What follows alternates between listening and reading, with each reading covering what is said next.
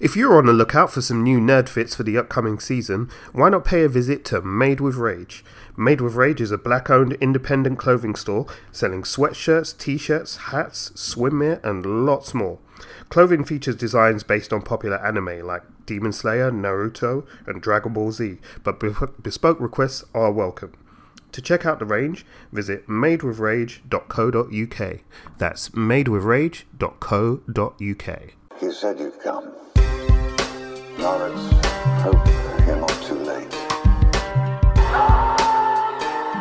We know each other. He's a friend from work. Long talks. Talk just a little bit, just for the sake of it. Say what you think of it.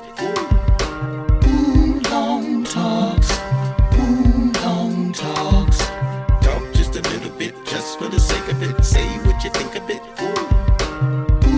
Long talks. Talk just a little bit, just for the sake of it. Say what you think of it. Welcome to Jumanji. Hello. Welcome to another episode of the Wulong Talks podcast. My name is Jason. I'm the host of the show, as you know by now. And I'm joined by the partner in crime. He's back. I'm so glad to have him back again. His name is Rich Reviews, a.k.a. Rich Kid, a.k.a. the Rustling Kid, a.k.a. the guy. Rich, welcome back, man. Good to have you back, bro. Man. It's good to be back. What's happening, bro? What's going on, man? What's happening? Yeah, everything and nothing, man. Everything and nothing, as the saying goes. But yeah, Ed, it's good to have you back again, bro. It's been a while. It's been too long. Yeah, definitely. You know what? We're here now. That's all that matters. So yeah, it's all good. You know what? There's a saying, and it's also the title of the last Star Trek episode, or the Star Trek Next Generation. The best things come to, and then there's ... So you know what? You can fill in the blanks there.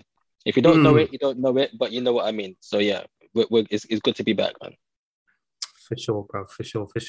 So listeners, welcome to our podcast. If you're joining us for the first time, then welcome. What we do here is myself and Rich will talk comic books, movies, TV shows, gaming, and anything and everything to do with pop culture and in particular geek culture.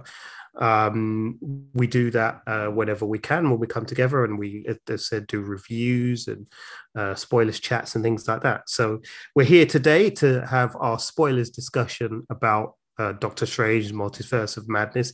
I've not even really spoken to Rich about it at all, so it'll be interesting to hear his views, and we'll go into some spoilers on this episode. So if you haven't seen the movie yet, this is your warning to back out now and go and listen to my Is It Worth a Tenner review, which is available on our podcast channel, or to check out Rich's review as well on his TikTok channel, which is Rich Reviews on TikTok. You can check out his non-spoiler review on there as well. But otherwise, Rich, how have you been, man? What have you been up to? You know what? I've been good, man. You know, I'm not gonna lie. Yeah, I'm gonna say it with my chest. I've missed you. That's what's been happening, bro. Yeah, no, just been chilling, to be honest. I'm getting back. I'm slowly but surely getting back into the habit of going to the cinema. So next on my list, hopefully this week or next week it will be what's the film? Everything, Everywhere at Once, with the Michelle Yeoh multiverse movie. Yeah. Also, yeah. Sorry, I thought you. Well, I wasn't sure if you're still there. Yeah. So I'm getting back to the swing of going to the cinema. I'm getting back in the swing of physically buying comics. So I mean, I bought quite a few yesterday, but there were some back issues. There's a guy that I made friends with on eBay. So yeah, you know what? After 2 years, I think I'm finally getting back in the swing of just being a geek again, man. To be honest. What else have I been doing? I haven't really been playing anything computer game wise, but that's next on my list. But I saw a film that you reviewed on Is It Worth a Tenner? So that's a nice little plug for both of us, for you. And it was Dr. Sleep. And I was really freaking impressed, bro. That film was heavy. And I'm actually going to do a review for it on my TikTok. And because I know I like to talk, I'm going to keep this nice and brief and simple. You know what? that Mike Flanagan guy, I know that he's been making waves with all of this horror stuff that he's been doing. I haven't seen all that stuff because I'm not really a horror fan like that, but I will watch it because I like film, obviously. But after seeing Doctor Sleep, you know what? Give Mike Flanagan an X-Men movie. Hands down.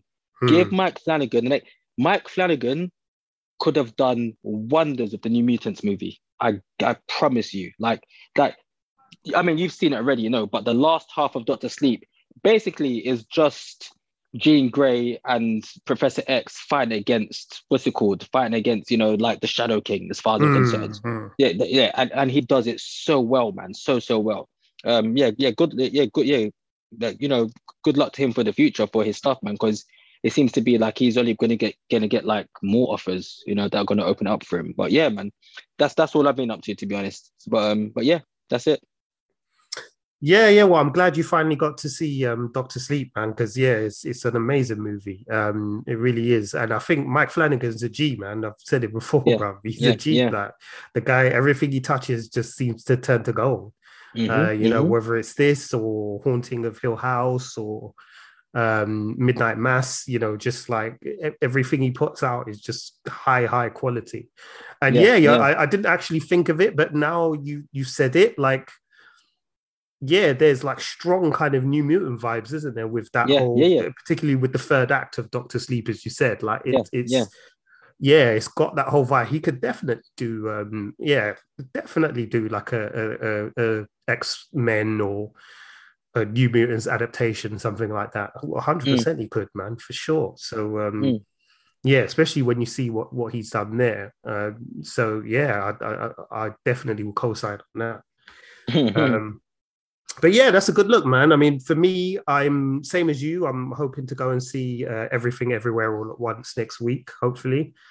Because that just looks amazing. So I'm really looking forward to seeing that. But aside from that, not a lot. I downloaded Battlefield, the Hardline, because I played it once on PS3, and they had it on sale on PS4 for like pennies over Easter. So I downloaded it, and I've only played like the first 2 episodes or 3 episodes, because basically what I'm not sure how much you know, but Battlefield, normally it's like kind of war games and stuff like that. It's like a Call of Duty type first person shooter, usually based around a war scenario or something like that. But with Hardline, it's actually based around a cop scenario, and in particular a cop show scenario. So basically, like in campaign mode, each level of campaign mode is presented like a cop show TV episode. So basically, you're like this kind of rookie narcotics cop, and you're partnered up with this new partner played by Kelly Hu, and you go and you've got to like follow evidence and like investigate this new drug that's being implemented and arrest criminals and shoot people and get into car chases and blow stuff up, basically. So I've been playing that, but I've not got that far really. I've only got to about like chapter 2 on it, and that's been about it. But yeah, it's been all right. It's been not too bad. What else have I done? I've been watching Spy X Family as well with how's that going then? On Crunchyroll. Good. Yeah, it's actually quite fun. You probably recall me talking about this, listeners, on the last podcast I did with Big A, but it's good fun, man. Like it's like a nice breezy kind of like comedy based. It's action comedy, I guess, is the best way to describe it, because it's like spies and it's espionage and all of these kind of things, but with a heavy kind of dose of comedy involved in it as well, which is probably what I need after all of the heavy going with Attack on Titan and things like that. So it makes a difference to have something that's a little bit more lighthearted and a bit more easier to just kind of pick up and engage with. So that's been pretty cool. And I'm trying to think of what else I've been doing. Watched a couple of British movies as well, some Black British movies, which I did some reviews for on our Letterboxd page. So if you've got a Letterboxd account, then please do go and hit up our Letterboxd page as well, because yeah, we're always kind of posting reviews and stuff up there. So they're definitely worth checking out. But yeah, I reviewed a couple of movies that I saw, one of which wasn't great. If I to put it Which one is that? mildly. Which one is that, man? Boxing Day. So it's Yeah. yeah, you probably remember the adverts for it, right? Again, listeners, if you heard last week's episode, you'll know I spoke to Big A about this, and yeah, I wasn't that impressed, unfortunately. I was really hoping I would like this one, but it just didn't work for me at all, really. But yeah, Boxing Day, and the other one was Pirates, Reggie Yates's film, his debut film. Okay, I saw your review. I didn't read it, but yeah, and it was okay. It was that. okay. It was you know, I mentioned in the review that it relies a lot on nostalgia for that era, for its appeal, and because the story is quite basic, and there is some funny scenes, but it's largely about the that kind of time period and the garage music scene as well, and the kind of things that revolved around that scene. So some of it is very specific to that. So unless you are somebody who's familiar with it, like, some of it probably won't make sense.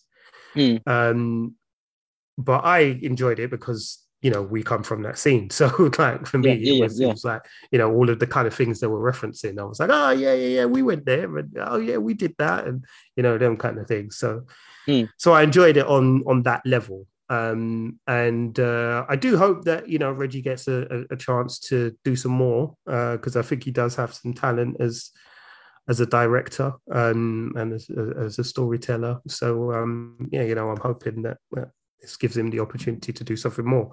But I've been waiting for it for ages to come out, and it's now on Netflix in the UK. So if you do want to see it, listeners, you can find it on your Netflix page. And yeah, that's about it, really. That's, I think, a bit about as far as it's got for me, really, in terms of everything else.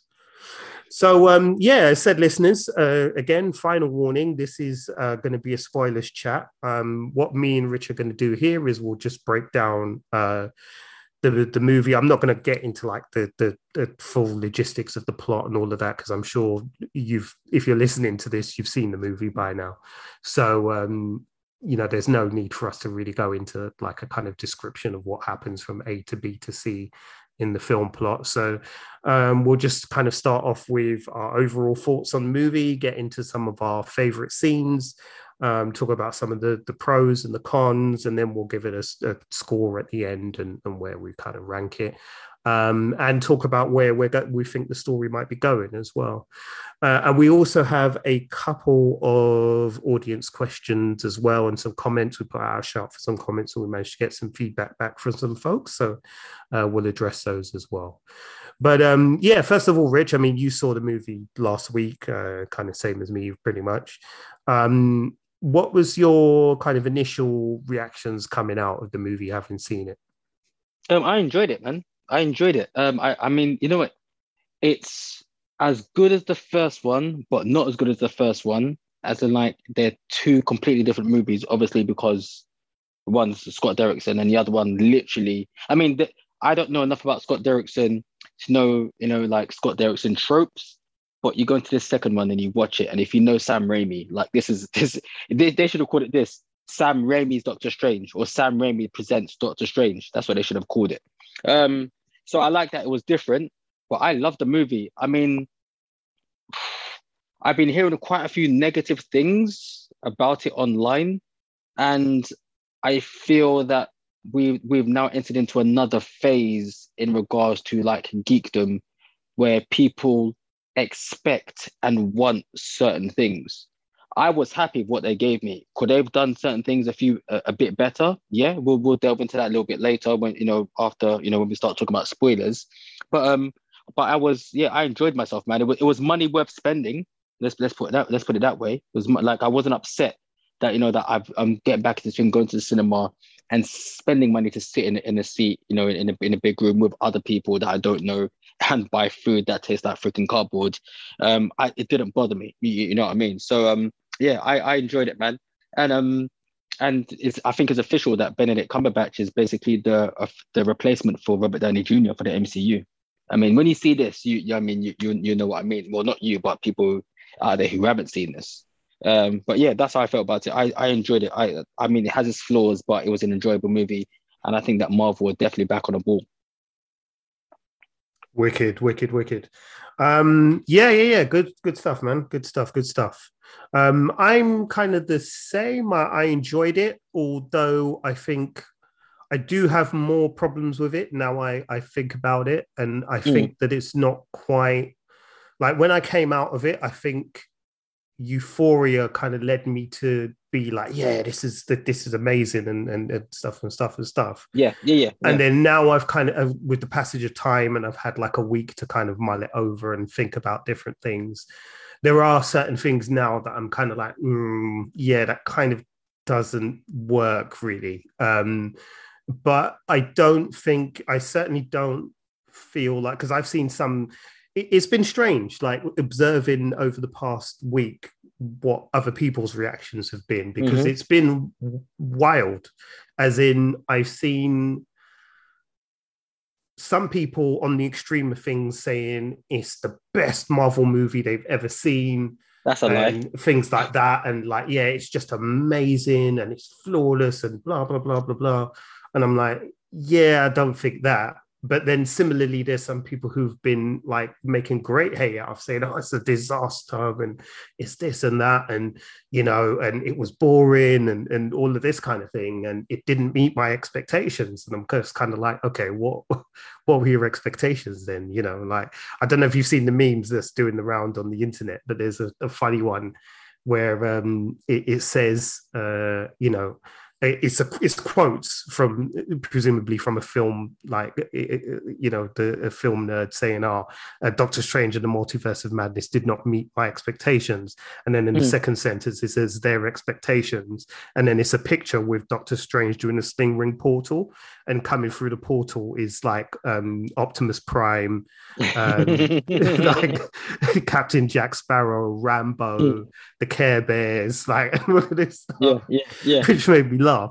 But yeah, you're right. There is kind of, people are letting their expectations kind of run away with them and not allowing them to, and it's not allowing people to just enjoy something because of what it is.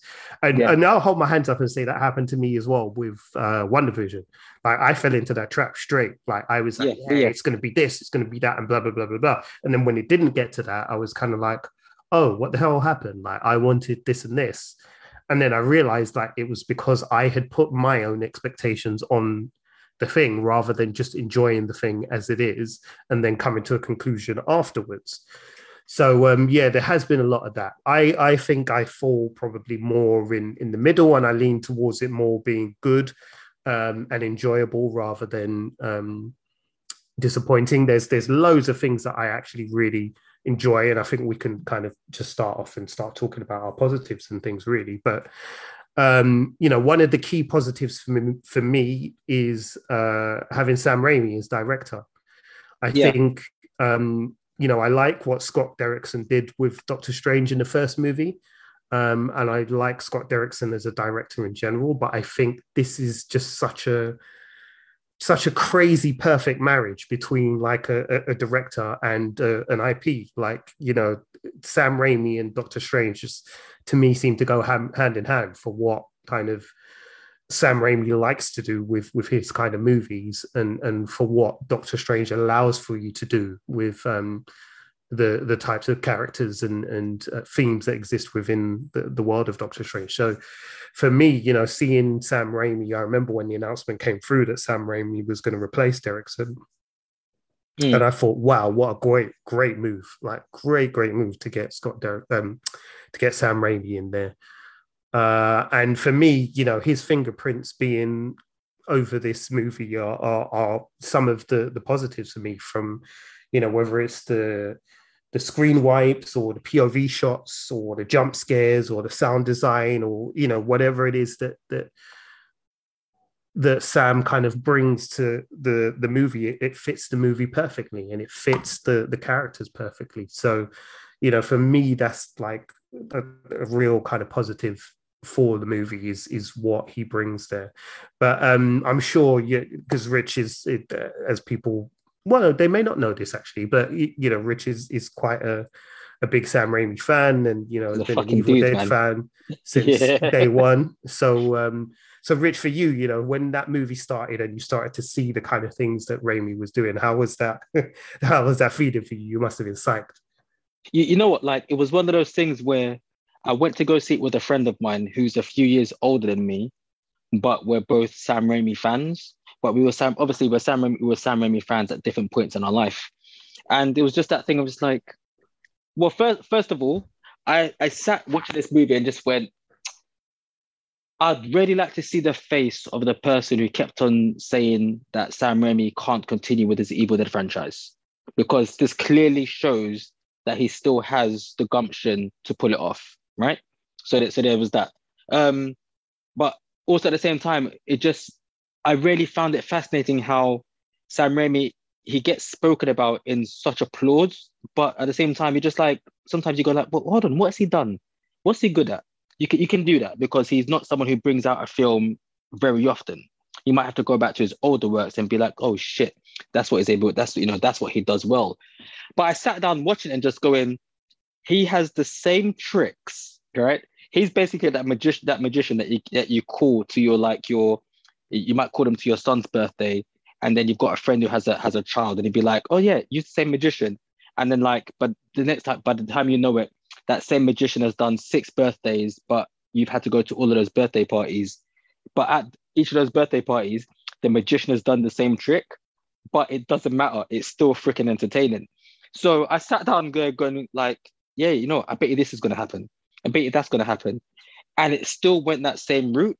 And I was still so entertained because I was like, you know what? Nobody can do it like him. That's the reason why he can recycle stuff and still do it the same way, but it just works for this story. He almost reminds me a bit of like a Michael Bay. When Michael Bay is good and he's doing his explosions and he's doing his like crazy jumps and stunts, all that stuff.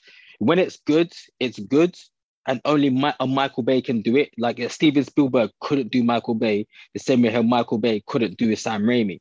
So I went in there watching it and just going, yeah, fucking love it. Fucking love it. Number one, Sam, why haven't you made more movies? Number two, make this movie and then basically go and get that Evil Dead franchise sorted. And I'm not really interested in this new reboot, even though they're a part of it. But we'll see how that goes. But I was entertained. I was happy to see his hands on it, man, because he's just that guy who just speaks his own language. And in regards to the Marvel films that we've had, where they all follow a particular pattern, this one still went down that route, but it very much feels out of place with the rest of the MCU. And I've heard a lot of people saying that, oh no, it felt too out of place. And I'm going, but these are the same people that have said that the problem with Marvel is that it's always the same thing and they don't feel any different. It just feels like it's made by the same person. So you need to pick, you need to pick your pleasure, you need to pick your poison. But I was so happy when I saw like him bring something different. Like you said, nobody else could have done this. If the first Doctor Strange movie was about magic, this movie is about black magic or the dark side of magic. And who better to choose than Sam Raimi, who who's made the Evil Dead franchise with like Ash Williams and the freaking Nemonomicon, the Book of the Dead, the Book of the Dead. You got it earlier. Necronomicon. That's it. Yeah. So that's where I stand in it. It's not a flawless movie, like you said, but ever since WandaVision's come out, I think that the expectations for people is really starting to spoil things. So yeah, that's where I stand on it. But no, I mean, yeah, I agree, and I think it's great that Marvel is bringing in these directors. I mean, in my opinion, I think that the kind of criticism that you see people throwing around about Marvel movies are all the same and the directors aren't allowed to put their imprint on it is quite lazy, and I don't really understand where that comes from because when you look at the movies that are directed by directors who have a very distinctive style, that style is all over those movies. It is, you know, it follows the Marvel formula for sure, but their style imprint is always all over those movies. So I've never understood that criticism, you know, whether you're talking about Iron Man 3 with Shane Black, like you can't tell me that's not a Shane Black movie. And you know, and I'm not the biggest fan of Iron Man 3, but that is a Shane Black movie, 100%. Like you cannot say it's not. You know, The Eternals, as much as I thought The Eternals was a failure, that's a Chloe Zhao movie that hands down. Like you cannot tell me that she did not have complete control of that film. She did. So like it, you know, you can't keep making this, like you said, you need to pick your pleasure and your poison. You can't have it both ways. You're going to have to, you know, kind of accept that Marvel does have a formula and a method and a way that they want to do things, but that the directors are allowed to imprint their voice. Look at, you know, for Ragnarok. Like that's a Taika Waititi film through and through. Like, you know, compare that to things we do in the shadows, and it's kind of more or less exactly the same. Right. So yeah, I've never understood those arguments. But you know, for me, yeah, that was a huge positive for this movie, was getting Sam Raimi involved, and it helped because he just brought so much of that energy and that style to the movie. And I loved how kind of rough around the edges some of the images were, because I saw a lot of people complaining, well, not a lot, but some people complained about the CGI, saying, oh, the CGI doesn't look good. It looks rushed. And I know that there has been a problem in Hollywood with CGI in general, particularly over the last 2 years, because what COVID has done is it has meant that a lot of effectively it means that like there's two, I think, big effects houses that are doing all the work in Hollywood. So obviously they're overworked because COVID has hit that side of the business hard. But also, I think people are not realizing that Sam Raimi likes to have rough around the edges images with his stuff, especially when it comes to his horror movies, like whether you're talking about the Evil Dead movies or Drag Me to Hell or The Gift. You know, they always have that kind of feel about them. He doesn't like things to look too clean and too perfect. He wants it to look kind of rough and jagged and things like that. So when you see that in those movies, I think that's a very deliberate style choice by him, as opposed to, oh, they just rushed the CGI and didn't bother to finish it. So yeah, to me, you know, that is kind of the kind of part and parcel of what you get with a Sam Raimi when you hire him for a movie like this. So, you know, you can expect to see that kind of a thing. So, you know, I never really, or I disagreed with that criticism. I thought this movie was beautiful to look at, to be honest with you. I really did. Like, some of the cinematography in it is amazing. You know, and the scene where they're falling through different universes and stuff, brilliant. That was brilliant. I loved that. So, you know, to me, I didn't have that kind of criticism there, really. But yeah, I don't know if you wanted to add anything onto that before we. No, what I was going to say is that in regards to the CGI, see, now once again, this is the thing in regards to people giving an opinion and not doing the research. This isn't me trying to sound on my high horse, but like you said, Sam Raimi's style of filmmaking. Sam Raimi is a massive fan of Ray Harryhausen. So he's a massive fan of Ray Harryhausen, who was basically, I mean, if you speak to anybody in regards to CGI, he's considered the GOAT. Ray Harryhausen, and he's a massive fan of Hong Kong cinema. So very much like a John Carpenter or a James Cameron, they're very, very hands-on, and they don't care sometimes if you can see the wires. In fact, you know, Michael Bay is a bit like that as well, and even John Woo, where they're like, you know, sometimes you might see through the cracks in the magic trick, but you know, as long as it's the majority of it's still there, they don't really care. And so so I'm all for it, man. Like, you know, like I said, but people that were complaining, in my experience, I'm not going to speak for anybody else or try and, you know, point a gun at anybody. There still seems to be this discussion of a Marvel versus DC in regards to whether it be comic books, cinema, or television, or whatever. And so I think that the people that I spoke to that were complaining about this, but they were instantly comparing it to Zack Snyder's Justice League. And I'm just like, I don't want to compare it to Zack Snyder's Justice League because they're two completely different movies by two completely different directors anyway. So, number one, before, like I said, when it comes to certain directors, go and do your research because sometimes that's what they do. James Cameron, when he was making Aliens, there's a bit towards the end or at the beginning when the ship that they're going to use to escape from the planet crashes, and because they ran out of budget, the back screen is like the image being projected, and then you've got Sigourney Weaver looking at the screen, and then in the front of the camera where they're filming, you've actually got James Cameron throwing dirt into the screen. So there's it's almost like there's 3 layers, and then they film it so it looks like it's one thing. The film directors have their own style, and that's what I feel it is with Sam Raimi. So he will make a movie and be like, it looks like the skeletons from Jason and the Argonauts, and he'll be like, that's what I want it to look like. You know, it looks like when you throw it, it just looks like you can see the speed lines and you can kind of imagine there being wires. And it's like, that's what I want it to look like. I want people to know where I get my inspiration from. So, I mean, I had no issues in regards to the CGI or how we filmed it, but I thought it looked freaking amazing. So yeah, that's what I have to add to that. Cool. Thank you, man. So let's get into kind of actors and performances and things like that. So I want to say, first of all, I think everybody in this was awesome. There's nobody really that I can think of that I have any issues with.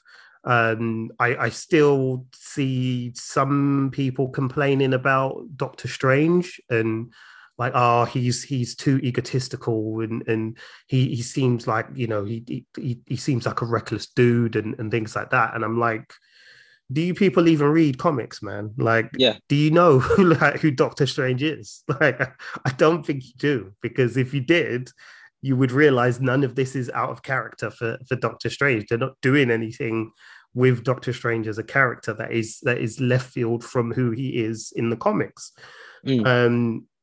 So, you know, I don't understand this criticism that he's too egotistical. Like, it doesn't make no sense. He's supposed to be that. He's the master of the mystic arts. Like, he's supposed to be an arsehole. He's a guy who has like the ability to, you know, manipulate realities around you. Like, of course that's going to make him a dickhead. So, you know, like he has to be that. But having said that, I think, you know, what I liked about this movie is how much Strange had to humble himself and how well Benedict Cumberbatch did that. You know, basically having to front up and say that, you know, he feels kind of empty, that life feels empty without Christine Palmer. And, you know, how much he had to kind of humble himself as well when he had to deal with Wanda, the Scarlet Witch, which we'll get to. But like, you know, I really loved the sense of vulnerability with Strange in this movie, because it's easy for a character like him to not come across that way and to come across as kind of almost omnipotent. And to me, like when he's presented in that way, then you can't really relate to him. But when he is, you know, egotistical, confused, scared, you know, making rash decisions and things like that, then it kind of, it grounds the character more for me, and it makes me kind of relate to him. And as said, when he kind of talks at different points in the movie about kind of the emptiness that he has in his life without having Christine as a part of it, and because he's kind of chosen this path to be to devote himself to the mystic arts and to defending, you know, the realm of Earth, he's kind of on his own doing it. And you know, you buy into that, and you buy into the vulnerability around him. And as I said, you get the sense that he's a guy who, you know, is making mistakes, is like, as Christine Palmer says to him, you know, in the beginning, like, you couldn't put down the scalpel, you couldn't put down the knife, like, you couldn't let me have a part of your life. It was like, no, you had to always be the one who is in complete control of everything. And that kind of character flaw really, you know, makes for such an interesting dynamic for him in this movie, and puts him on an interesting journey. So, you know, how did you feel about kind of Doctor Strange as to how we meet him at this point in the movie, and the journey he goes on, and sort of how he's presented as a character here? No, I loved it. I loved it. Like I said, like the way how you just described it, like I know you're not a fan of Iron Man 3, but there were so many beats in this movie in regards to the character of Doctor Strange that reminded me of the way how Shane Black approached Tony Stark in Iron Man 3, and Sam Raimi's done it with this one. It's like it was almost like it was a dissection of the character and stripping away, even though there might be powers and special abilities in it, but that's now being put to the side, and you're concentrating on what the essence of the man is. And funnily enough, that whole bit where you talk about where Christine's going, like that's the issue. Like you weren't able to put down the scalpel, like you always had to be in charge. And then 2 seconds later, when Doctor Strange sees the whole like the Shomogoroth ripoff, trying to attack America Chavez, you look at how he even approaches that situation. Like he finishes his drink first, puts his drink down, takes his little pocket scarf out of his pocket from his blazer, and does this whole theatrical thing when he changes into the whole Doctor Strange thing. So it's there. It's always there. Like that whole thing that she just said, that wasn't just being written for her to say to give her some lines. There's truth in regards to what she's saying about the character of Doctor Strange. So once again, like you said, all these people that are saying that, he's too egotistical, they're people that generally don't know what they're talking about. But I think Benedict Cumberbatch, even though when he was being fan cast as Doctor Strange, I was up for it. When he did get it, I was a bit like, you know what, be careful what you wish for. But so far, as it stands right now, he seems to just be, every time he makes an appearance, he's just knocking it out of the park. Like I'm so happy with his casting. His casting as Doctor Strange is up there with like Robert Downey Jr. as Tony Stark, Chris Evans as Steve Rogers, Captain America, and to be honest, everybody else has been cast in the MCU, man. So yeah, that's how I feel for him. Like it's like I'm glad that he's still around because we've lost a couple of the originals. So he's going to be holding up the rest of the MCU on his shoulders, and I'm happy for that. Mm-hmm. Yeah. I mean, he's doing a fine job, I think, to be honest with you. I think he's doing a fine job. So, and he's great to watch in this movie. He's got some good lines, and as said, he's got some good scenes where he gets to kind of emote a little bit more and explore the Strange character a little bit more. I like that they kind of stuck to his comic book kind of background with the death of his sister and stuff as well, and that was cool. Yeah. And it gave him just something more to kind of chew on and to do. And Benedict Cumberbatch is a great actor, so that was never really going to be a problem anyway. But yeah, for me, that flowers for him. He's fantastic, and he does the hand movements wicked as well. I kept trying to copy the hand movements, and I can't do it, bro. Like I can't do it. But he's got it down. He's got it down. So yeah, Doctor Strange, the title character is brilliant. Let's move on to what is the co-lead and arguably like the star of the movie, or certainly for me, the star of the movie, and that's Wanda Maximoff, the Scarlet Witch, played by Elizabeth Olsen. What a performance! I mean, there's inconsistencies with the plotting of her character, and we'll get to that in the negative sections or in the con section, because it's not really negative, but there's some inconsistencies there. But the way she performs that character, my God, she is like, I came out of that movie and I was like, listen, do you know what? I know Doctor Strange is kind of being pushed by Marvel as kind of the new linchpin of the universe, and is going to be the one who the other characters interconnect with and bounce off of, and that's fine. But seriously, like whatever Elizabeth Olsen wants, pay her the money. Yeah, just give her the money now. Pay it for her now. Sign her to as long a contract as you can, because the way she performs in this movie is fantastic, and she has got like some hard shit to do, because there's some really like far out comic book shit in this movie that ordinary audiences are gonna are going to struggle a bit with this movie at times because it's 100% all in comic book, whereas with like some MCU movies they try and ground it in, you know, in different genre types so that an average moviegoer can go along and get something out of the experience, even if they're not necessarily well versed in the comic book side of things. With this movie is unashamedly a comic book movie, that means that there are certain tropes in there that to a wider audience they're going to be like, huh, why are you doing that? Like, but she dives into it wholeheartedly, and you never ever get the impression at any point that she doesn't believe a single word she's saying from the script, because she does believe every single word, and every single line is delivered with passion and with menace where it's required, and with a lot of empathy as well, because I really went on this emotional roller coaster with her, particularly with how they kind of introduce her character first in the movie, where, you know, we get this flashback scene of WandaVision or one. I suppose it was supposed to be WandaVision because they included the theme music, and then she wakes up in the bed suddenly and she's alone. That was kind of like, yeah, that's like a gut punch. That really felt like a gut punch because of how well she kind of emoted in that scene. But yeah, I thought she was just fantastic, man. I mean, what did you think of her performance?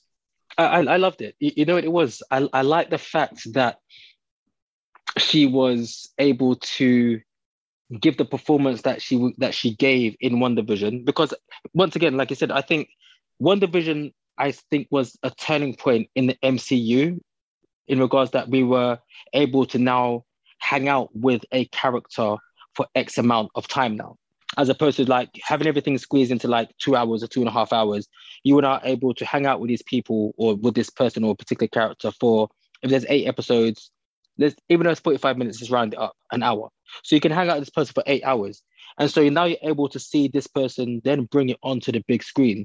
And, you know, and like, because you've kind of like spent time with this person, you don't need to really kind of like go backwards. You're only going forwards. So I thought she was really, really good. But in saying that as well, you look at the character of the Scarlet Witch, and when you look at all of the appearances that she's made, they've all been, in regards to Elizabeth Olsen, they've all been really, really solid performances from her as an actress.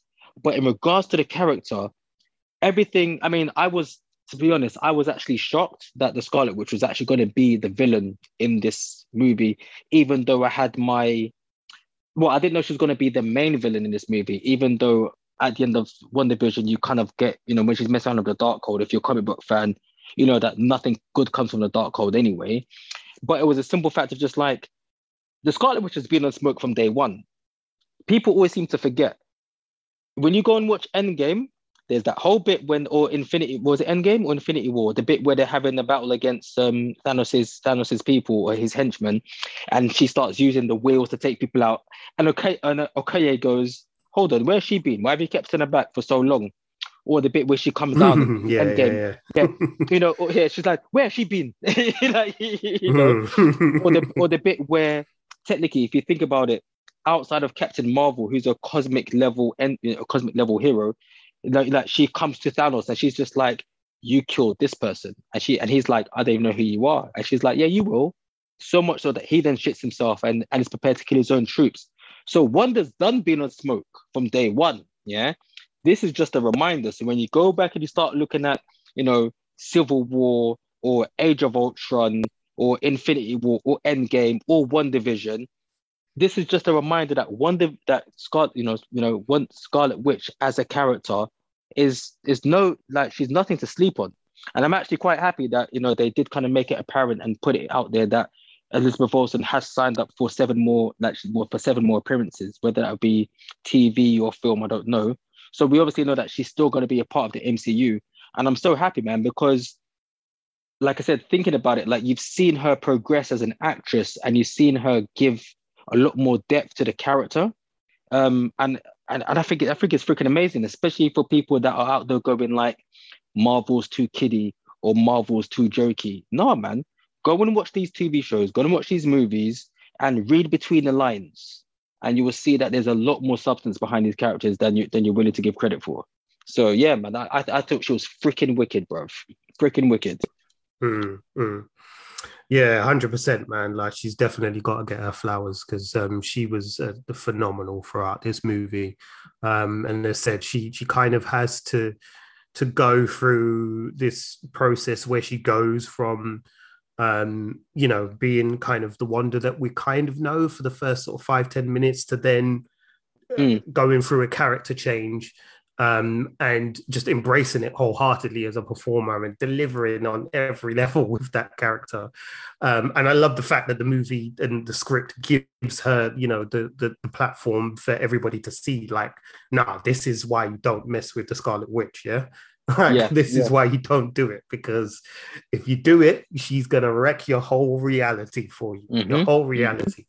So, I love that we kind of got that. And the way that she kind of handles the scare scenes and things like that, and the horror scenes that Sam Raimi puts her in the movie and the script puts her in, it's just brilliant, just excellent. Like I said, it's so good, man. Like as a performer, she's hit such a level now that it's like it almost comes off like it's easy, and it's not easy for them, but it comes off like it's easy for her because of the level that she's hit now as an actor. So I'm really, really pleased that we got that. And I had it kind of spoiled for me that she was a villain. Well, to be honest, like, I remember even from last year, people were going, oh, Wanda's going to be a villain, Wanda's going to be a villain. So in my head, I wasn't kind of surprised by her heel turn, to use wrestling terms. And I think the problem as well, and we'll talk about this a bit in the cons, but the trailers gave away a bit too much. Because the trailers kind of hinted that she was evil as well. And it kind of spoiled it a little bit, I think.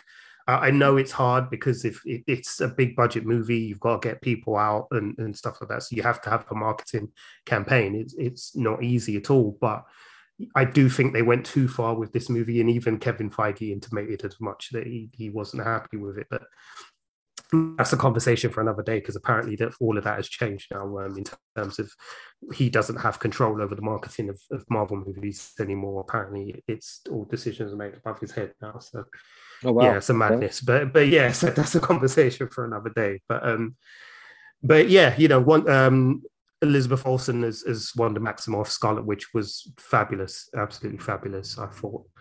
Some quick big ups for some other characters as well, because I wanted to give some love to Wong. Benedict Wong is great. He's just like, he very much is the moral compass of the movie for me, and he does that really well. And I'm always happy for more Wong. I saw somebody on Twitter say, Disney give us a Disney Plus Wong TV show. And you know what? I'm here for it, man. Give us a Wong TV show. That'll do me. That'll do me nicely. 6 episodes, nice little adventure for Wong to go on. Yeah, man, do it, because he's great. Like, Benedict Wong is really charismatic. He plays off of Benedict Cumberbatch really well as well. And he's just like a solid kind of dependable character actor, and a dependable character in this world now that always adds a good deal of weight. And as said, a moral compass for the universe, really. So, love for him. You want to shower some love on Wong as well? Listen, Wong from the first one already, like he's a legend, bro. He's a legend. And I totally agree with you. Like, number one, like, like, give him his own show. Like, you know what? Show us. I'm still surprised. Well, I mean, like I said, when we'll talk about the cons about this movie, I'll bring it up. But I want to know who Wong is. Like, we know who Doctor Strange is, and we may not, and we know that from the first movie. And what we know of Wong is X and XYZ. So the way how I'm invested in this character already, and I don't really know anything about him. I'm really interested to see, like, who made Wong. You know what I mean? Like, what makes him tick? In regards to the TV show doesn't even need to be set now. The TV show, I would like, and I still think this is a trick that Marvel's missing. Give us a TV show that takes place in between the 5 years of when the snap happens. Show Wong then. Show Wong as what's it called, as the Sorcerer Supreme, and what he had to go through in regards to like not having Stephen Strange or anybody else help him or training new people. Like, give us some backstory in regards to like the reason why Wong is able to be like, okay, cool, you are good at your job, but just because you're back doesn't mean you can come back and take it. You don't know the shit I've had to go through. Like, make give us that. Like, Benedict Wong is such a good actor, man. Such a good actor. And you know what? Let's just put it out there as well. He's got some goddamn swag, man. He's got some swag, bro. So I mean, like him. Are we talking about other characters we're giving love to, or we're just talking about Wong? Because you can do, yeah. You know what? I'm sorry, I've forgotten her name. But the lady who plays America Chavez. Yes, I wanted to give some love to her. Her name's Xochitl Gomez. Yeah. Because I was able to pronounce her first name. Considering that she's not really pushed in a lot of the marketing, and I do know the character of America Chavez. I actually did collect a comic book. It was actually quite a good run. But considering that there was no form of like promotion or marketing in regards to the actress or the character she was playing, I felt that she really, really held it down. She did so well, and I can't wait to see more of her. And then on top of that, you know what? This character we saw a bit of, and I've said it from the first movie, I still want to see a lot more of it. And I've actually got a pitch for this character towards the end of the show. Give us more cape of levitation. Give us more like that cape of levitation is a character in itself, and they are missing a trick. This is basically the character or the magic carpet from Aladdin. Just give us that, bro. Like, you know what I mean? And the reason why I'm saying that is because already you know that there's certain scenes where the cape has a scene. There's a bit where the cape gets injured, and you're just like, oh, okay, cool. If the cape's injured, how is it going to fly? But you just don't think, how is it going to fly? You're now going, but you know, there's a relationship between him and his cape that, like, you know, like they say in the first one, this weapon or this thing will choose you. It's almost like it's sentient. So yeah, so let's give a big up Benedict Wong as Wong, big up America Chavez, and definitely big up Cape, bro, for Cape of Levitation, if you want to say his full name. No doubt. Well, I think it's the Cloak of Levitation, isn't it? Oh, that's it. Cloak, not Cape. Look, Cloak of Levitation. Yeah, sorry, my bad. No, that's cool. But yeah, no, 100% co-sign on all of that. For Xochitl Gomez, I think she's like really good, really, really good. And what I thought was so impressive is that a character like that could come across as very annoying in the wrong circumstances and with the wrong actor. But she does such a good job with it that like you can't help but like just really pull for her the moment she's on the screen. So, you know, it was fantastic to kind of see how well she did with that character, and I really, really enjoyed her work. So yeah, looking forward to definitely seeing more of America Chavez going forward in the MCU. And yes, bring on the Cloak of Levitation Disney Plus show as well. Bring it on, man.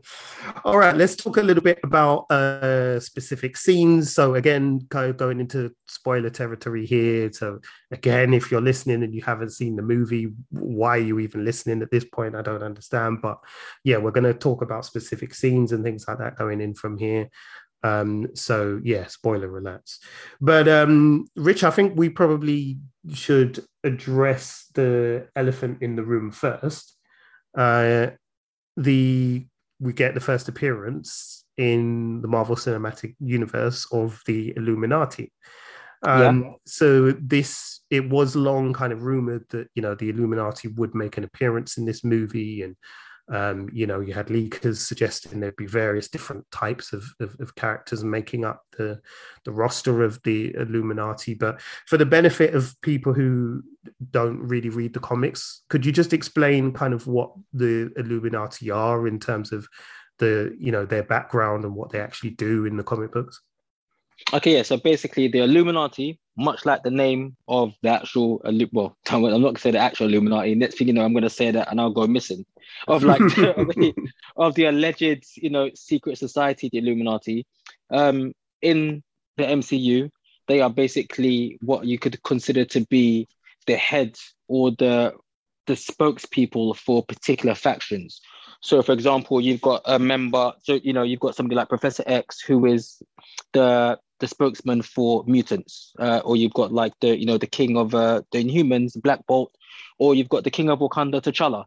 And basically, after quite a few crazy battles had happened, I think after the battle of the Kree Skrull War, which is I think the first big like cosmic battle crossover in MCU, which happened during the 70s. It was kind of retconned in the 2000s by Brian Michael Bendis, where what happened is that after that battle has actually been dealt with, all of these guys just come together and are just like, you know what, this is something that we could have been dealt with earlier. In fact, I think it's actually Tony Stark's idea to come up with the Illuminati, and basically the idea is that we're all at the forefront of specific groups of people. So you're the head of the mutants, you're the head of the Inhumans.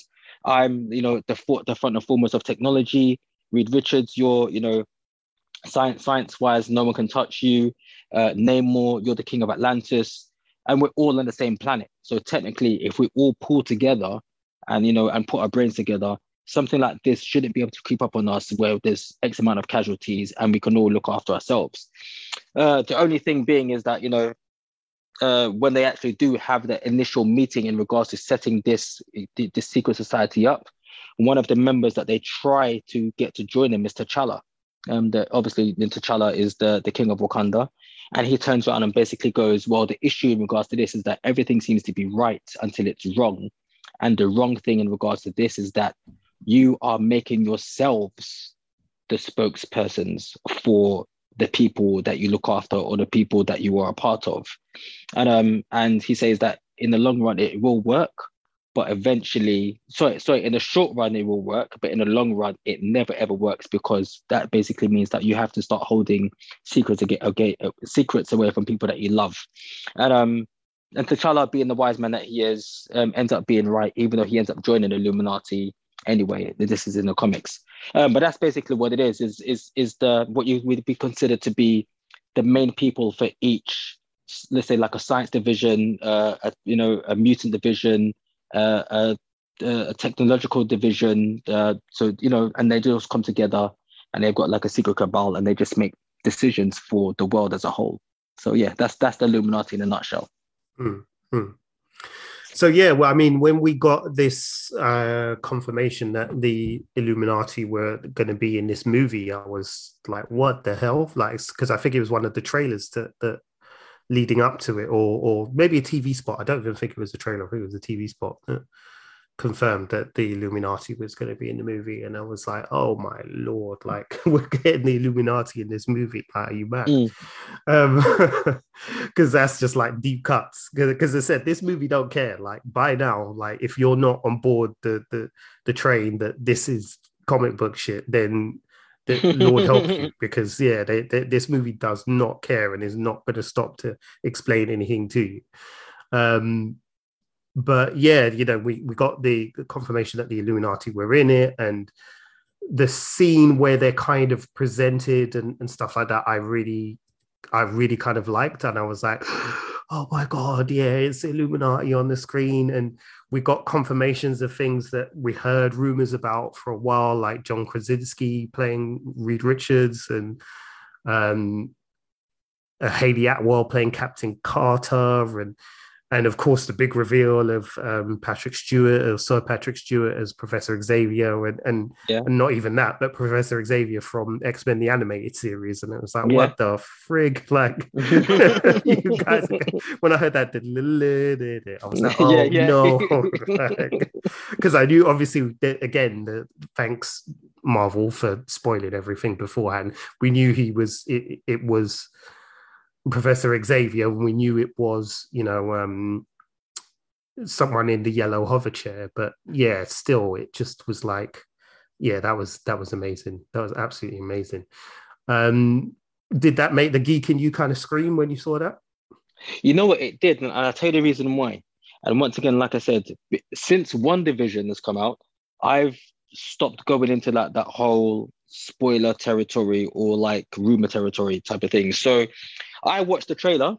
I think I watched maybe the first 2 trailers of Doctor Strange, and then after that, I left it, and that was it. So I knew about the whole Patrick Stewart thing, but then I always like to go the opposite, and I'm not anybody that's listened to us. Like, I'll listen to a rumor, and then I'll be like, you know what? If the rumor's true, that's good. But what would I do on the flip side, on the opposite, just in case the rumor isn't true, to try and really, really shock somebody?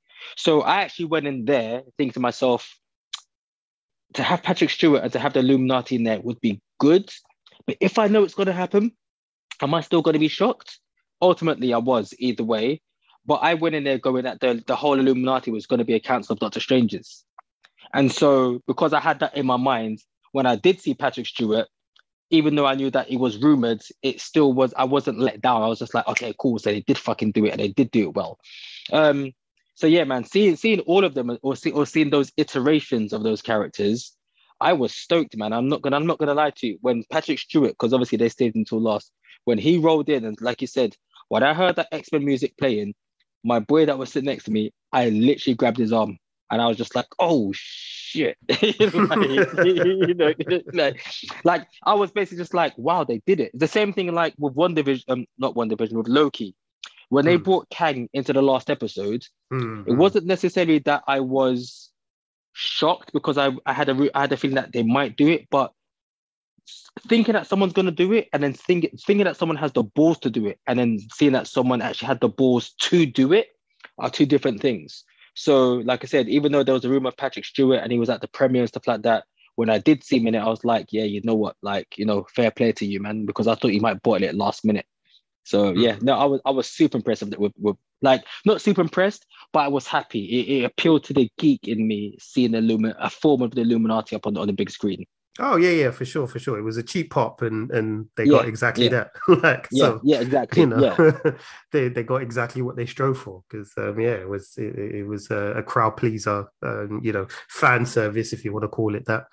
But that's exactly what we signed up for. But yeah, I was just like kind of super surprised at the lineup as well. In particular, like, we got Black Bolt. I was like, I did not expect that at all. I was like, I was not thinking we were going to get Black Bolt. I know some people were kind of theorizing, we might get Black Bolt in this one as a member of the Illuminati. And I was like, nah, man, like, Marvel don't want nothing to do with that Inhumans TV show. Like, they want nothing to do with it. And lo and behold, there he is in a comic book accurate Black Bolt suit. Yeah. Like Anson Mount. I was like, geez, okay. They've really pulled out all the stops this time. So seeing him there, and then Lashana Lynch as Captain Marvel. And I was like, it seemed so obvious, and yet I never thought of it. I was surprised. And I was like, why did I not think of this? Like, it seemed, of course she would be there, because, if it's not going to be Carol Danvers, then it would have been, her best friend. So, like, I don't know why that kind of surprised me, but like, I was like, oh yeah, like, shit, of course you would be Captain Marvel in an alternative universe. So that was pretty cool to see as well. And then obviously we got the alternative Baron Mordo as well, which was cool. I always liked Chiwetel Ejiofor, so like, for me, bring him more into my TV screens and movie screens when you can. I know that there was apparently some. Well, no, it was confirmed this week actually that there was a scene that they shot that was cut from the movie, which featured his Earth 616 iteration. Appeared at the beginning of the movie. And then Wanda kills him, but they decided to cut it because they were like, it kind of, there's no surprise then that Wanda's heel turn if you're killing and having her killing people at the beginning of the movie. But yeah, that's the thing I wanted to ask you about as well. How do you stand with the description of the MCU as Earth 616? Because that's something that's got the fanboys raging. But yeah. Okay, so why? Okay, number one, why are people raging? That what? Because they, why are they raging? In regards to I think they're kind of, for the fanboys, they're pissed because they're saying like, how comes you're now just trying to tie everything that's canon? Basically, what they're logic is if you're calling the MCU Earth 616, then everything that's in the MCU should be canon to the comics, and therefore everything that happens in the comics in Earth 616 should be canon to the MCU. So that's what they're basically saying is, and they're saying that there isn't enough evidence that has happened for them to say that the two universes are linked in that way. So that's why they're kind of pissed, really. But what did you think of that when you heard it? I mean, I heard it and I was just like, you know what? Number one, has it been 100% confirmed outside of the movies that the MCU is 616? Because what's his name calls it 616? Mysterio calls the MCU 616 in Spider-Man Far From Home, and he was lying. Yeah, or well, as far as we know, he was lying. So there was obviously something right about it anyway. So we know that there's a possibility that people could be wrong in regards to whatever they're calling, you know. So there's that. Number two, in regards to the comic book and the MCU, I mean, if anybody who's a fan of the comic books or the MCU or both, you can kind of see that they're kind of streamlining. They've been streamlining towards the same thing for the past few years anyway. Yeah.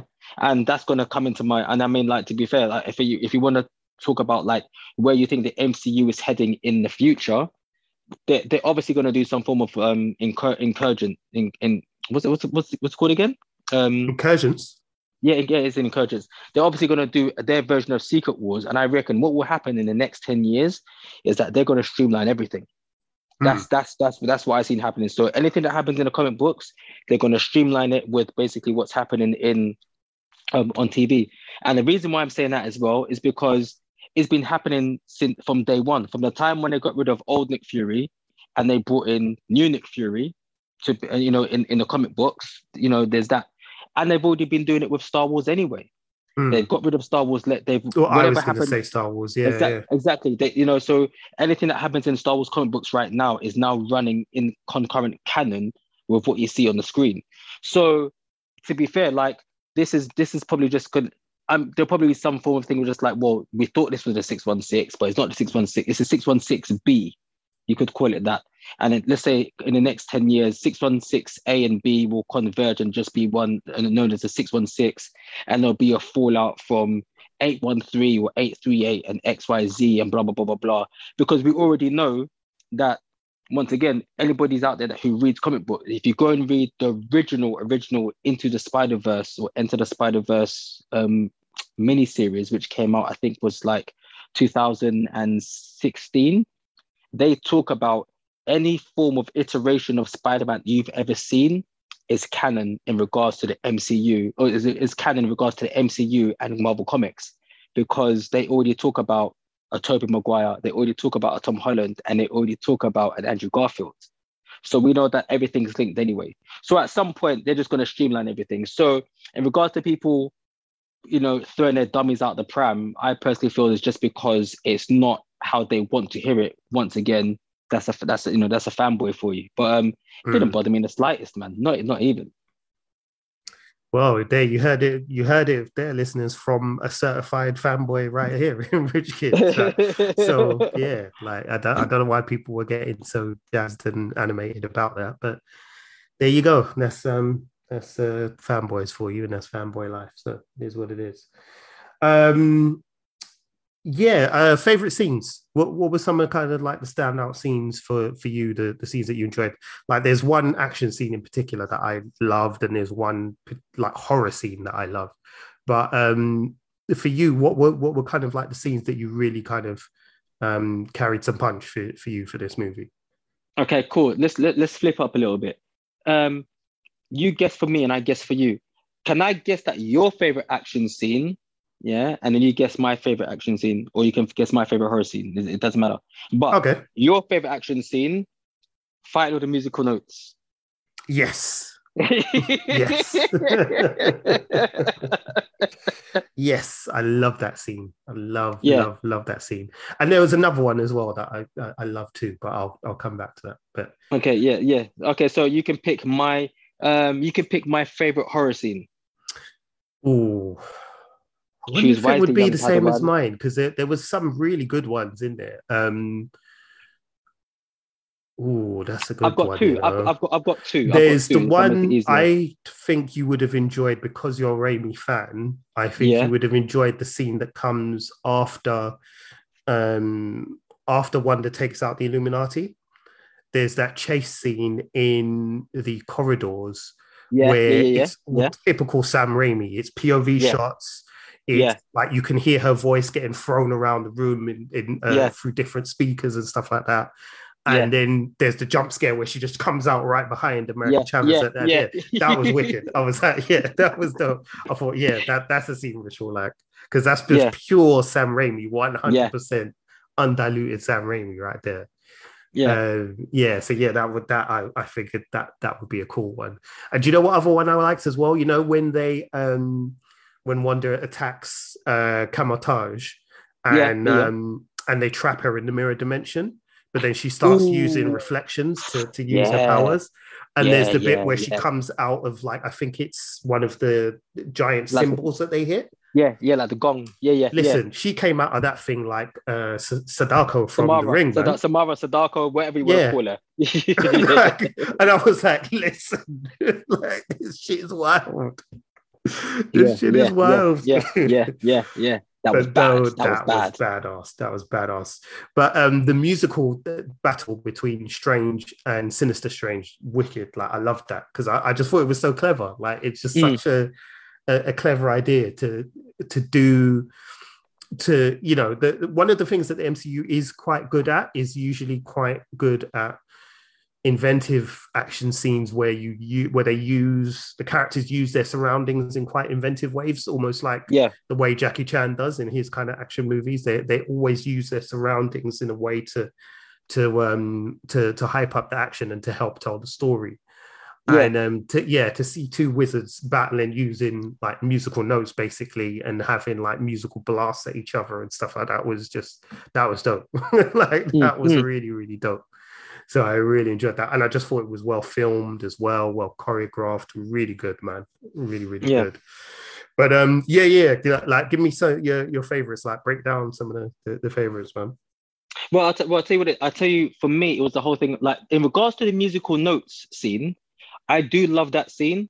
But then once again, this is the same thing in regards to you looking at Sam Raimi and you're looking at people that he gained inspiration from. Because to me, that scene, even though it was original, it wasn't an original because it just reminds me of Kung Fu Hustle when you've got the two blind people who played instruments. So it was not that it hasn't been done before.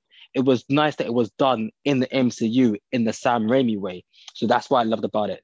And like I said, like, you know, Raimi, whenever he makes his movies, there's always some form of homage to something that is clearly inspired him in regards to wanting to make film in the first place. So I love that scene.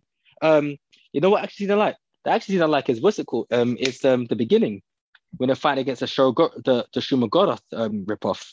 It's just against Gargantos when it's Gargantos. Strange and Wong. Yeah. And it's just like the whole thing of like, I like it because it's a nice introduction to the characters, and it reminds me a bit of Avengers: Age of Ultron. And even though people shit on Avengers: Age of Ultron, I still think that movie does a lot of things right. But that opening scene when they're going into battle, and it's just that whole back and forth that they're talking over the comms and doing everything, and it's just like, yeah, this is all right. Like, you don't need to introduce us to these characters again. We know what it is. So you can literally just throw us straight into the middle of a battle and we're going to be good. And I like that thing where it's like at the beginning where you got Strange kind of coming down and there's no sense of novice, of him being a novice anymore. Like he can't see something and he's just like, what's going on here? Does the hand movements, you know, does the whole parting thing, then he's able to see the monster, then he's fighting against the monster, and then one comes and they're fighting, and there's the whole back and forth thing. And I like that. You know, like I'm a sucker for a two-punch, you know, kind of scene between two characters. I love Abbott and Costello. I love, you know, bloody, you know, whoever else you can think of. I love the two characters that go back and forth while they're in the middle of a scene where it's just like, you really shouldn't be having this type of conversation, but because you are, it makes it more fun. So that was I think that was probably one of my favorite action scenes.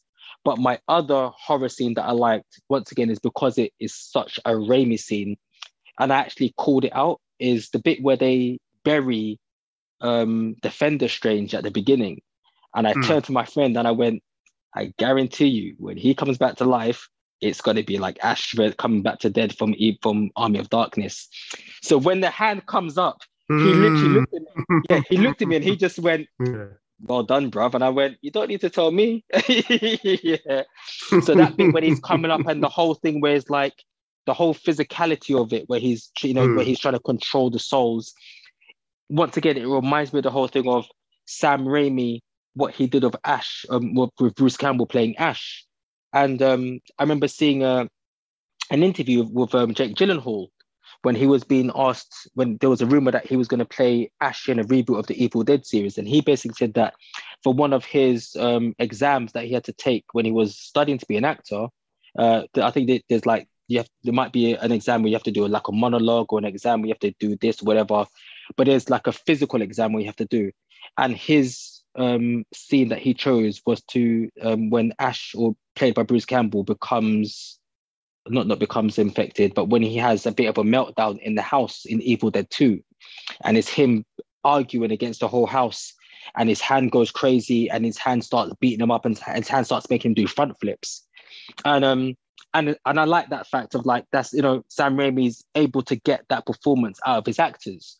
And this then takes me to my next scene, because funnily enough, that scene that I'm talking about is actually replayed again in Doctor Strange: Multiverse of Madness, when you see the guy who sells the pizza pops to America Chavez. And when Doctor Strange says, beat yourself up, that's basically the scene from Evil Dead when Ash's hand is beating himself up. So that bit when Defender Strange comes back to life, I love all of that, and there's a genuine scare from that scene where, Christine goes to go and help, Defender, Doctor Strange, and the souls start to come out from his eyes, and I genuinely jumped. I was like, raw, you know what? This guy is good at what he does, man. So those are probably some of my favorite scenes off the top of my head. There's a lot more, but those ones definitely stand out for me. Wicked. Yeah, cool. All right, let's because time is whizzing by and I didn't even realize. So let's move on to our cons then, because we've still got to get to the audience questions and stuff as well, and where we think the story's going. But you kind of started to touch on it anyway, and we're both in the same thing, so that probably won't take long anyway. But in terms of cons for me, I just a couple of things really that I felt didn't quite work for me. Some of the characterization of the Scarlet Witch in this movie, I didn't have a problem at all with her being a villain. I know some people did. I didn't, but I felt that what the problem was that they didn't quite do enough to explain how a good person could fall into this, fall under the spell of the Darkhold. And I felt they didn't really explain what the Darkhold is and why it's such a problem. And they kind of did eventually in the movie as we got towards the end. But by then, Wanda's already murked a whole bunch of people in the movie. So people, I saw in my show, in some person who was sitting next to me was audibly confused as to why her character was doing all of this, and was going, but hold on, like, wasn't she grieving for her husband like not so long ago? Like what's happened? So I felt like it kind of was a little bit inconsistent there. And whilst it didn't take me out of the movie or bother me that much about the movie, I can certainly understand why some people felt like it wasn't, there wasn't the connective tissue there between where she was at WandaVision to where she ends up in Multiverse of Madness. But what did you think about that? I mean, did you think that was an issue as well, or were you not that bothered? I tell you the reason why I wasn't bothered is because at the end of WandaVision, and this is the thing, at the end of WandaVision, everybody for some reason just had this idea of like, oh yeah, Wanda's better now. She's done her thing. But I remember, like, watching One Division, and then they start to give like the background story of like each episode is a stage of grief and come to terms with certain things. And I think for me, by the time of One Division, when you see her in the cabin messing around with the Darkhold, I just turned on and just went, okay, cool. As a comic book fan, I know that nothing good ever comes from using a Darkhold anyway. And so I looked at Wanda and I was just like, this whole show has been about come to terms with XYZ, but it hasn't worked. And so by the time we get to One Division and she is evil, even though it was a shock that she was the main villain, I wasn't shocked to see that happen, because I was like, yeah, but you didn't, the last time I saw you, you were messing with something bad anyway. So, but like you said, it's in regards to the connective tissue of like, at least showing us how she got there, if you get what I'm meaning. And I think, like I've said before, in regards, I think one of the things that the MCU is missing, we're missing the one-shots. They need to bring back one-shots. That's what they need to do. Because a nice little one-shot to show basically her maybe dream weaving or doing something here or doing something there, like just as little, like in a 5 little mini, like little mini movie, would have been enough for people to be like, oh, okay, cool, that makes sense. But like you said, if you don't know about the power of the Darkhold, and if you didn't clock on at the end of One Division that technically she didn't really come to terms of what she wanted to do, because she was looking at other universes and using something bad to do it as well. By the time, if you missed all of that and you get to Multiverse of Madness and you see her going on Millie, then it is going to be confusing. So I agree with how some people can feel a bit like, well, I don't think it was done well, but some of the clues were there. But Kevin Feige in the MCU definitely could have made it a bit easier, to digest by the time you get to the film starting. So yeah, I mean, there's no wrong or right answer to it, but yeah, I agree with you. Yeah, 100%. I think that the one shot, the suggestion is a really good idea. That would have been like really helpful, I think, for some people, because it said there's some people who watch these movies who don't watch the Disney Plus shows. Like they just don't watch them at all. They only go to see the films when the films come out, and that's it. So if, which is another slight con I had with this movie, like I felt that this movie was very much kind of, if you're not on board the train, like too bad, basically. They ain't got time for you. Which again, it wasn't a massive problem for me personally, because number one, I'm all about this shit, so I'm absorbed in it all the time, so it wouldn't like cause any issues for me. But I can understand why somebody who it isn't about it all the time, and just wants to go and watch the movies and enjoy the movies, would be very confused by this film, because there's so many things that happen that just aren't, there's no real explanation given as to why they're happening, or certainly not explained in as much of a meaningful way as could be done. So yeah, the thing with Wanda, like a one shot would have solved that problem easy, because you could have just showed her, experimenting, like you said, trying different spells and things like that.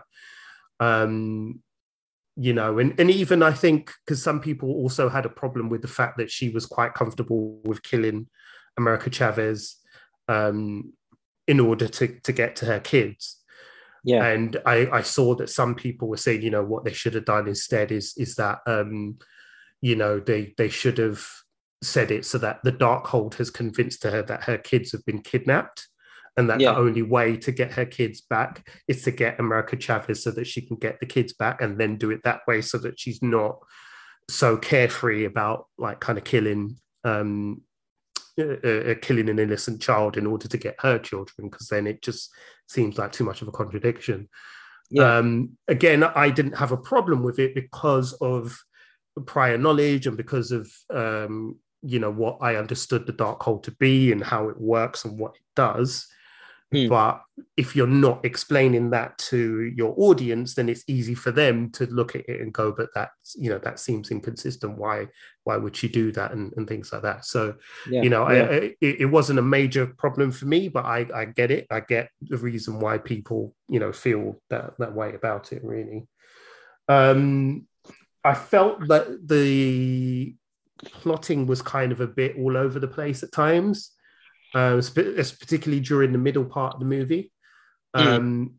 It's partly deliberate because obviously they're topping through different, universes at this point and meeting different variants and things like that. But it did kind of lose a bit of steam in the middle for me in terms of like the plot and things like that. Again, it wasn't a massive problem. I didn't see it as a massive negative that took me out of the movie. It was just kind of something that I sort of observed while I was watching it, really. And yeah, I think apart from that, it was maybe like some of the dialogue was a bit kind of science fiction-y. And again, like if you're not used to that and you're just somebody who's used to watching Marvel movies and turning up to watch Marvel movies, this is a very, very different, because even the first Doctor Strange is as much as it's about magic, it's not quite as magic-y, I guess is the word I'm going to say. It tries to still ground itself in reality somewhat by explaining, magic as kind of like interdimensional energy and tapping into interdimensional energy and things like that. And there is kind of real life form of science. There is real life science around that kind of thing. Whereas this movie is like, nah, sod all that. This is magic. Like we're talking magic here, we're talking demons here, we're talking possession here, like we're talking witches and warlocks and wizards and all kinds of things. So as a result of that, the dialogue, it kind of has that tone in some places. So, I felt it was a bit unrealistic in some places for me. But those were really kind of the only sort of major complaints that I had, to be honest, coming out of the movie. For you, what were kind of some of the things that were kind of like, well, not bad, I guess, because it seems like we both like the movie, but just things that you kind of like, I mean, the complaint that I've got is that it kind of falls into what I want and what I expected based off of the last Doctor Strange movie, and obviously from the title of this movie. I was expecting to see a bit more multiverse. Yes, you know what I mean. That's a good point, actually. Yeah. I was expecting to see a bit more multiverse. I mean, to be honest, I think to be fair, I mean, I'm gonna go out on a limb and say that anybody that was expecting a bit more multiverse, like I said, inside this next 10 years, I think we're going to be seeing a lot more of the multiverse being spread out through the MCU in general, especially considering if they're going to go down the route of like merging all these different universes into one anyway. So I can kind of see maybe why they didn't want to give too much, but at the same time, if you're going to call it the multiverse of madness, then like give us more than, like make the universes seem distinctly different. You know what I mean? Don't get me wrong, they were all different. Like the one where he goes towards at the end, and you can see that was one that's been kind of been wrecked by the Convergence. Then you've got Earth 838 with the Illuminati, but make them distinctly different ways. Like when I say distinctly different, make them as different as Tatooine is to the ice planet Hoth, so when you see it straight away, you're just like, okay, cool, this really is different, and give us a bit more. So I was expecting to see that. So I felt that was a bit of a con for me. Another con was seeing Baron Mordo in this 838, but not really continuing the story, which I always thought was going to be which I thought would have been a good story, or what they alluded to at the end of Doctor Strange 1, where you've got a Baron Mordo going around killing other people who he feels are using magic or dark magic when they shouldn't be. So I wanted to see a bit more Baron Mordo, to be honest. So once again, like I said, this is more of a want, personal want as opposed to what what the actual film gave. So there was that, and what was the other one? There was another one as well. It was a bit of a tie-in in regards to, I wanted to see, this ties back into the multiverse. I wanted to see some of the universes that Doctor Strange looked at when he was looking to see how they were going to defeat Thanos. I generally thought that was something that they would have shown, or at least shown some of them, because it's a freaking no-brainer, man. Like who wouldn't want to see that? So once again, in regards to everything that I felt were cons, is stuff that I felt that they were going to give us or should have given us, or that I would have wanted to see. In regards to pacing, I didn't have an issue with the middle of the film. Towards the end, it started to go a bit of just like, okay, you can kind of end this now. By the time when it's the whole thing when it's like Zombie Defender Strange and Wong fighting against Scarlet Witch and America Chavez is about to be sacrificed, it did kind of like, I felt that sequence kind of dragged out a bit. So to be honest, those are the only cons that I had in regards to the movie itself that I could think of off the top of my head. Cool. Good stuff. Thanks, bro. All right. Lastly, I guess we'll talk a little bit about where we think the movie is going. We've got a post-credit scene that revealed to us Clea, played by Charlize Theron. I was kind of like, raw. They actually brought Clea into this. Like, yeah. I was like, what? Okay. Like for me, that was the big kind of reveal that surprised me was seeing Clea at the end. But yeah, she basically rocks up and is like, yeah, your actions have caused an incursion. You're going to help me fix it. And then cuts like cuts open basically our reality and opens a portal to the dark dimension, or what looks like the dark dimension, and her and Stephen head off in there.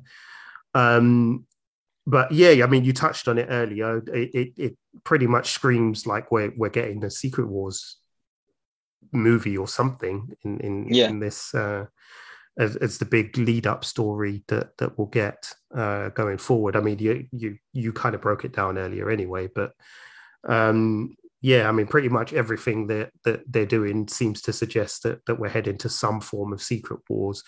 Based on, you know, what we've seen in Loki and in Spider-Man No Way Home, and now in this movie as well. It just seems like, you know, that's where the story's going, and I'm all here for it. So yeah, that's all good with me. But yeah, I mean, for you, Clea's appearance at the end, was that a good look? Listen, to be honest, Clea's appearance surprised me more than Illuminati. Yeah, because like I said, obviously, like I said, you know, I had my ideas of what they could do with the Illuminati, but we knew that the Illuminati were coming into the film at some point, regardless. So, I mean, it was just a matter of like who the members were going to be. So I was surprised, but I wasn't surprised, even though I was like I said, surprised with Patrick Stewart. It was more as a thing of just like, oh wow, you did do it. But Clea, yeah, I didn't see Clea for dust. So literally, she appeared. And I remember the cinema I remember people just going like, who's that? And I remember just going, oh my fucking God, Clea, are you kidding me? And I literally sat there with my mouth open because it's Clea.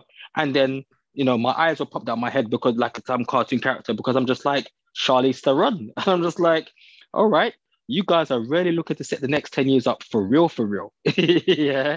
So, yeah, I was super happy when I saw her, man. Like, you know, like I'm not the biggest of Doctor Strange fans, but I've read enough Doctor Strange to know who Clea is. And I'm just like, yeah, like, well done, man. Well done. And especially well done for keeping that under wraps.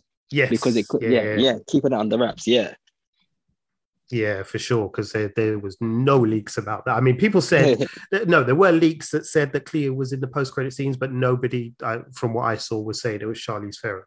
Okay. Yeah.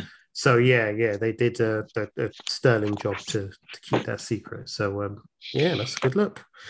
All right, well, let's quickly wrap up then with a couple of audience questions and different comments. So we asked you to give us some of your questions and comments. So thank you so much for that. I've got one here for you, Rich. It is from, it comes from Jordan Casco on Instagram.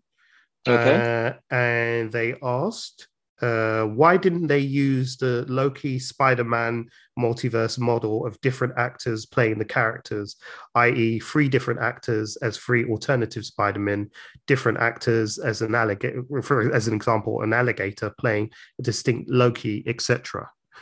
So yeah, I mean that is an interesting question, because it said we've seen in some multiversal stories in Loki and in Spider-Man No Way Home, we've seen the character there, but portrayed by a different actor. But in this movie, they didn't do that. They kind of basically stuck with the same cast, but, you know, playing different versions or different versions of themselves, I guess. Yeah. So, yeah, what's your thinking behind that, and why they chose to do that and not bring in, say, other actors? You know what? I think, well, in regards to what I reckon is due to the story that due to the story that was written for, say, Loki or for Spider-Man. The it's already there, it's already set up in regards to that. So I think to kind of go against the grain would have made no sense. Whereas like the rules hadn't been established yet for Doctor Strange. What I personally feel is that the Illuminati that you get, or that we saw in Doctor Strange Multiverse of Madness, they're not, some of them will be, but I don't think all of those characters, if they do pop up in the MCU later on down the line, will be played by those actors though. That's the thing. I'm not sure if John Krasinski is going to play Reed Richards. I think that may be just more of a nod to regards to the fan casting of who John Krasinski has been fan casted for years. Yeah. Like, so for example, like with Professor X, not to be bad or anything, and this isn't, in no way take this in the wrong way, but Patrick Stewart is not going to be our Professor X in the MCU. Oh, no chance. You know what I mean? So it's one of those things where it's like, I think they're just kind of like just delving into the thing of like, this is what the potential is. So it just happens to be that Doctor Strange throughout the multiverse, the ones that we've come across are played by Benedict Cumberbatch. There might even be a caveat where it's like, there's certain characters that no matter where you go, it's always going to be that person who plays them. So for example, if you go and read the comic books in Marvel comic books, when you look through every single Marvel universe, every single Molecule Man is Owen Reese. Yeah. So it actually might be the thing of that every single universe that you go to, like, Doctor Strange is Stephen, or like the Sorcerer Supreme is Stephen Strange, just because there has to be that one fundamental thing that always happens. Because I think that's the same thing with Scarlet Witch. Scarlet Witch is basically what you call who you call a nexus being.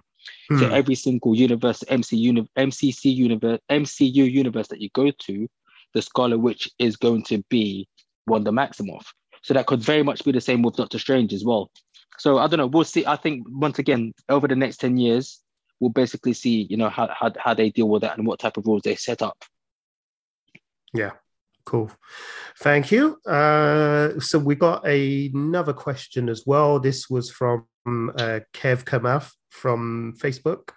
And he asked, would you rather have your mouth sealed shut and your head pop like an overripe melon, or be turned into human spaghetti and have your head pop like a balloon? This is in reference, of course, to Wanda's battle with the Illuminati members, and when she basically turned Mr. Fantastic into cheese string and pounded Black Bolt's head like a yam and cassava. So yeah, which would you rather have?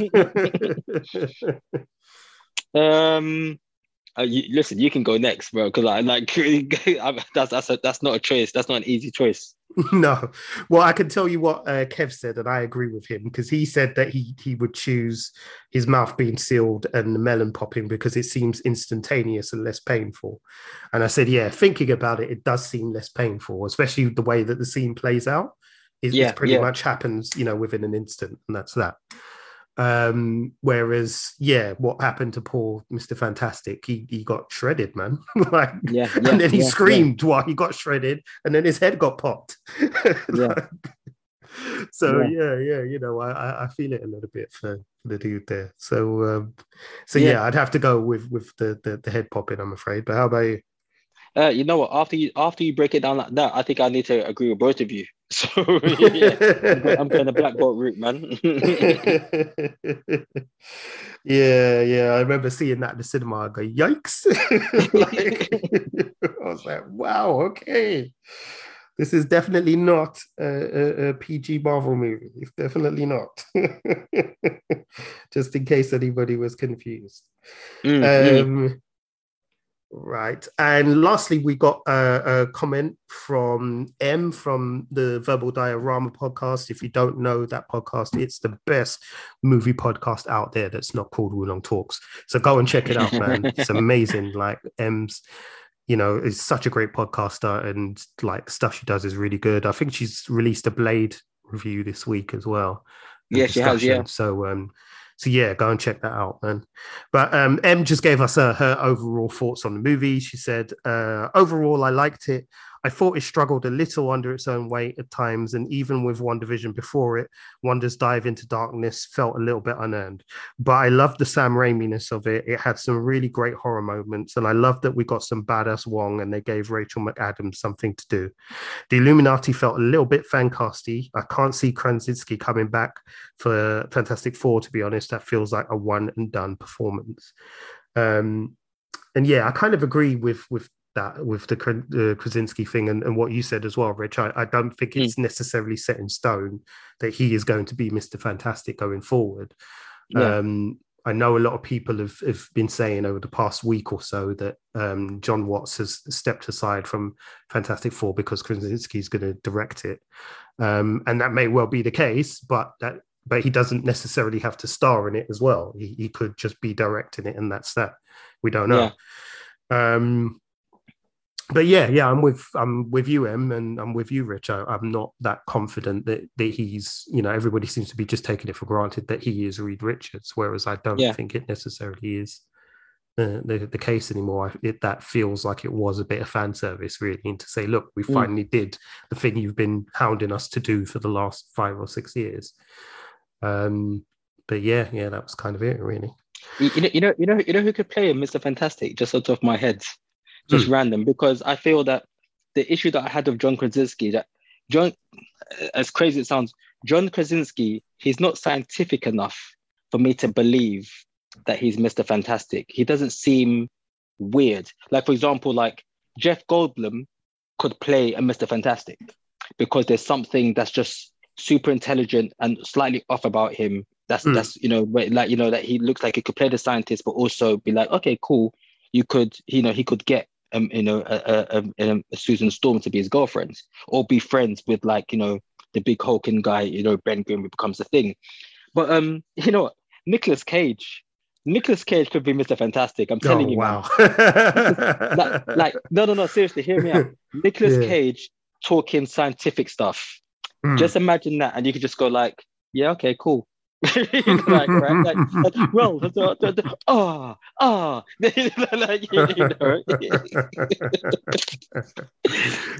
yeah. You know what? That is just weird enough that it might whack you up. So I'm not even gonna say nothing about that. Cool. All right. Well, that's the questions and the comments. And thanks a lot for sending those in, guys. Really appreciate that. Rich, lastly, I think we'll just wrap up and give our final score. And I won't ask you to place it in the list of MCU movies. That's long. But yeah, just your final score really is to the movie and your final thoughts.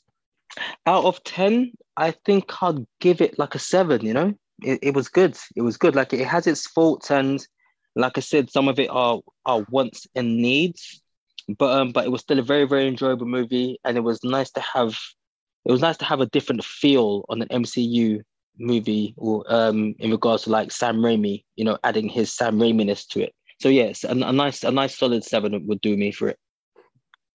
Yeah, I think I would go with 7 out of 10 as well. Yeah, really enjoyed it. I think the strengths do outweigh the weaknesses for me personally. Really, really happy with Sam Raimi's direction on the movie. Really happy with Elizabeth Olsen's performance. Really happy with Benedict Cumberbatch and Xochitl Gomez and Benedict Wong. They're all fantastic in it. It's very exciting. It's very colorful. It's very beautiful to look at, said, in my opinion. It's really inventive in the best way. And, the negatives are there, but they don't outweigh the positives for me. So, yeah, 7 out of 10 for me on that one. Cool. Lovely jobby. All right. Well, listeners, let us know your thoughts as well. If you've seen Doctor Strange in the Multiverse of Madness and you have any thoughts, any theories about where the MCU is going with that story and with Doctor Strange and those characters, then let us know. Listen to the end of the podcast. There'll be a short trail at the end that will let you know how to get in touch with us. Rich, as always, it's good to be back with you, bro. Just give a quick plug for Danger Room Analysis, if you would. Okay, so Danger Room Analysis is a Instagram show that I host on Thursdays with Alvin, who's actually been on this show. In fact, Alvin was on the last episode, as well with Jason. And what we do is that we just pick a action scene or like some form of martial arts scene from any form of medium. So that can be from like comic books, films, animation, TV shows, and we just break it down as to like what we liked about it, what we didn't like about it, what would change, and any form of like trivia behind it. So that's every Thursday on our Instagram channel called Danger Room Analysis at 7:30. So yeah, this week's episode, you know what? Every week's episode is a surprise up until about Wednesday. So yeah. So you can find me there as well, alongside obviously Jason and with us on Wulongs. So yeah. Cool. I'll make sure I post up a link in the show notes as well. So listeners, check out the show notes on your podcast app, and you'll find a link to where you can go and follow Danger Room Analysis on Instagram. All right, that's going to do it for us. Thanks a lot for listening. We really appreciate that. And thank you for being patient and sticking around with us. We absolutely do appreciate that. And we are getting this big old Wulong Talks ball rolling again. So look out for some more content from us very, very soon. But I'm going to leave it there and say goodnight. So thanks a lot. Good night. Rich, say goodnight. Good night. And we will see you again real soon. Take care, everybody. Stay safe. And we'll be in touch. Peace. Thanks for listening to us. If you're down with Wulong Talks, show some love by following us on Twitter, Facebook, and Instagram at Wulong Talks.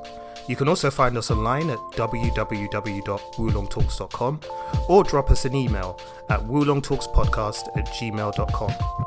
We can also be found as part of the Britpod Scene Collective, and we're also officially E14 endorsed. Search for those hashtags to enjoy more content from us and from other great British podcasters.